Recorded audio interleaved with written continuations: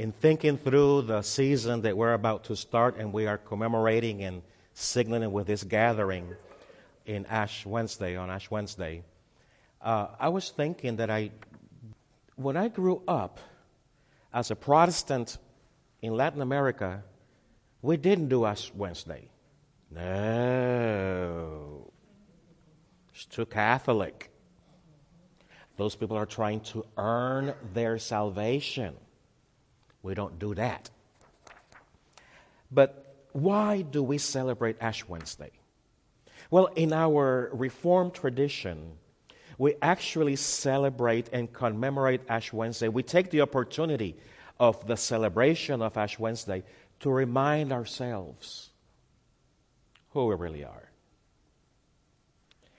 To remind ourselves that we depend solely on God's grace. To remind ourselves that this body is actually destined to corruption.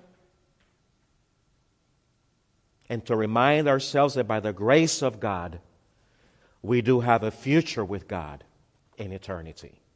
Now, there are many disciplines that are practiced. And I like them. Actually, it was during the celebration in the mainland of Ash Wednesday and the Lent period that I discovered the labyrinth as a tool for prayer, meditation, and reflection. I also discovered disciplines of get this one, silence. But there are so many disciplines, and I'm going to open it up. Can you think of a spiritual practice or a discipline that you have heard of that you may like to participate in or that you have participated in? Let's open it up. The labyrinth, for example, in my case. How about you guys? Huh? You've also done the labyrinth? Okay. It's a walk in which you walk the path and you're meditating and reflecting. Actually, sometimes I do my own labyrinth in this building. Pastors tend to do that. Lord, bless the choir that sits here. Jennifer usually sits around here. Chip and Donna, bless them. Oh, right here are the Oakleys. Bless them, O Lord. You see, and that's a labyrinth. You walk and you pray. You walk and you pray. Sacrifices, like don't eat meat on Friday. I do. So if you don't, send me that fillet. No, but why do some of us do that? It sounds to me like you don't do much of that. Which one? Meditating. You take a verse of the Bible or a song, scripture. Look at that. How about kneeling down and praying kneeling down? Oh, some of us. I practiced today something and I realized we won't do it. Okay, but those are. How about fasting? Now, we heard that one because that's a very popular Christian practice for discipline. How about fasting? Both readings that we had talked about fasting, and both kind of agree with the spirit of what fasting should be, which is basically a separation from, not from self, but from our wicked practices to righteous practices. That's what they were saying. It's not stopping eating or stop smoking or drinking for 40 days. What does that do? Well, your blood pressure may get adjusted, some of those stuff may happen. But why do people get engaged in spiritual practices and so-called sacrifices? There's two answers to that. Basically, one of them is to gain favor from God. Oh, I see them in the Philippines when they just whap-a-bum. Self-flagellation. And when you talk to, I don't have to go so far as to the Cathedral of Our Lady of Guadalupe in Mexico City, and I saw this one.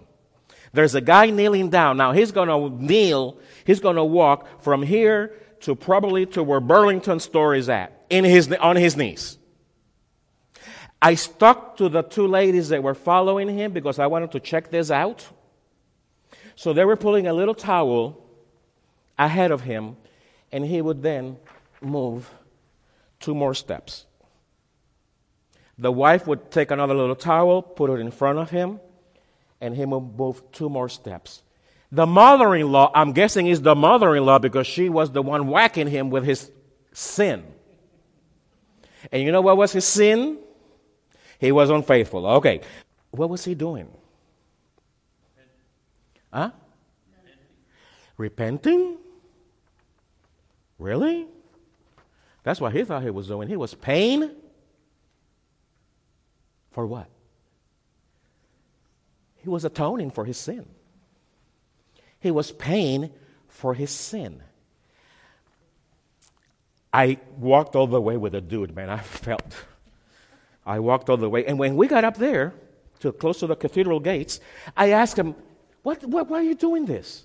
You know what he told me? I'd rather pay for it here than over there.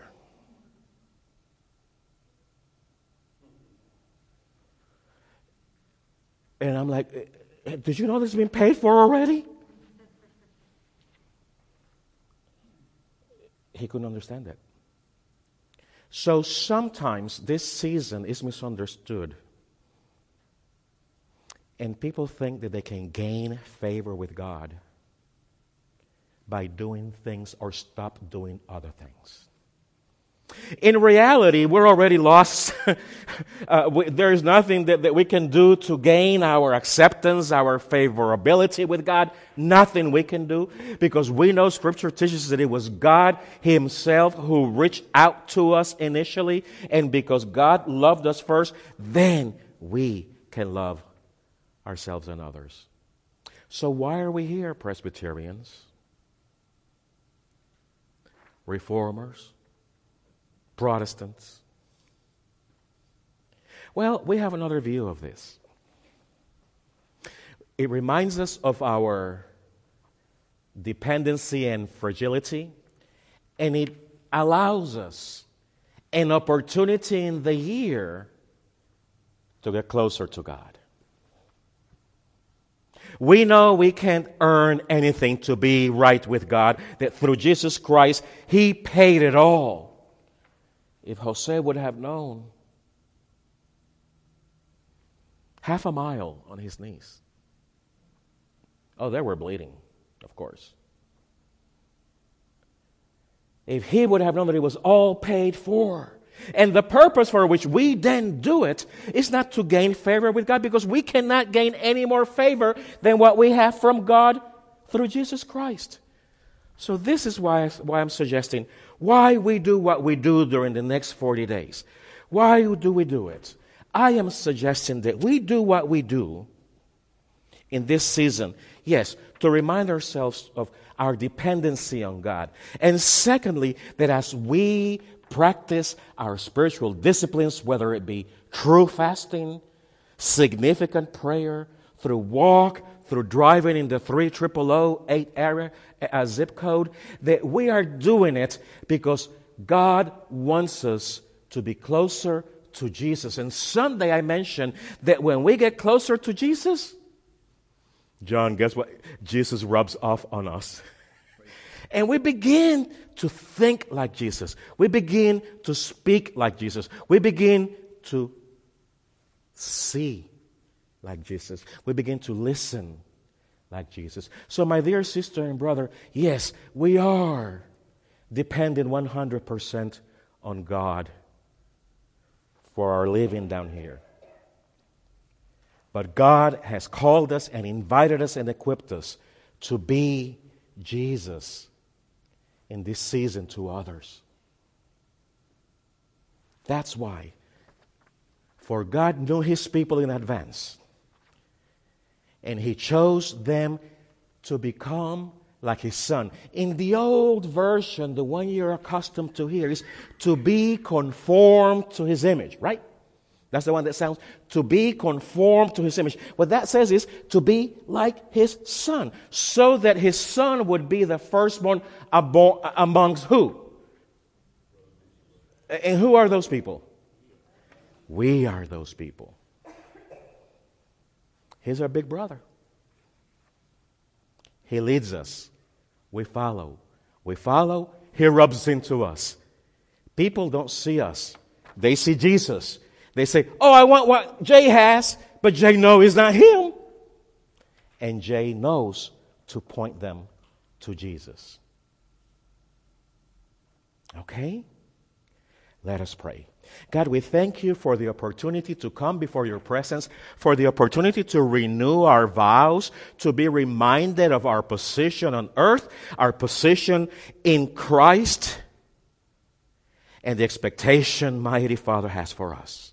Thank you for calling us. Now, as we remember who we are,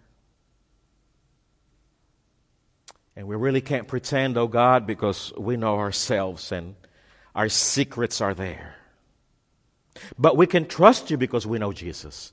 And thus, receive our prayer, receive our penitence as we together celebrate Holy Lent. Amen.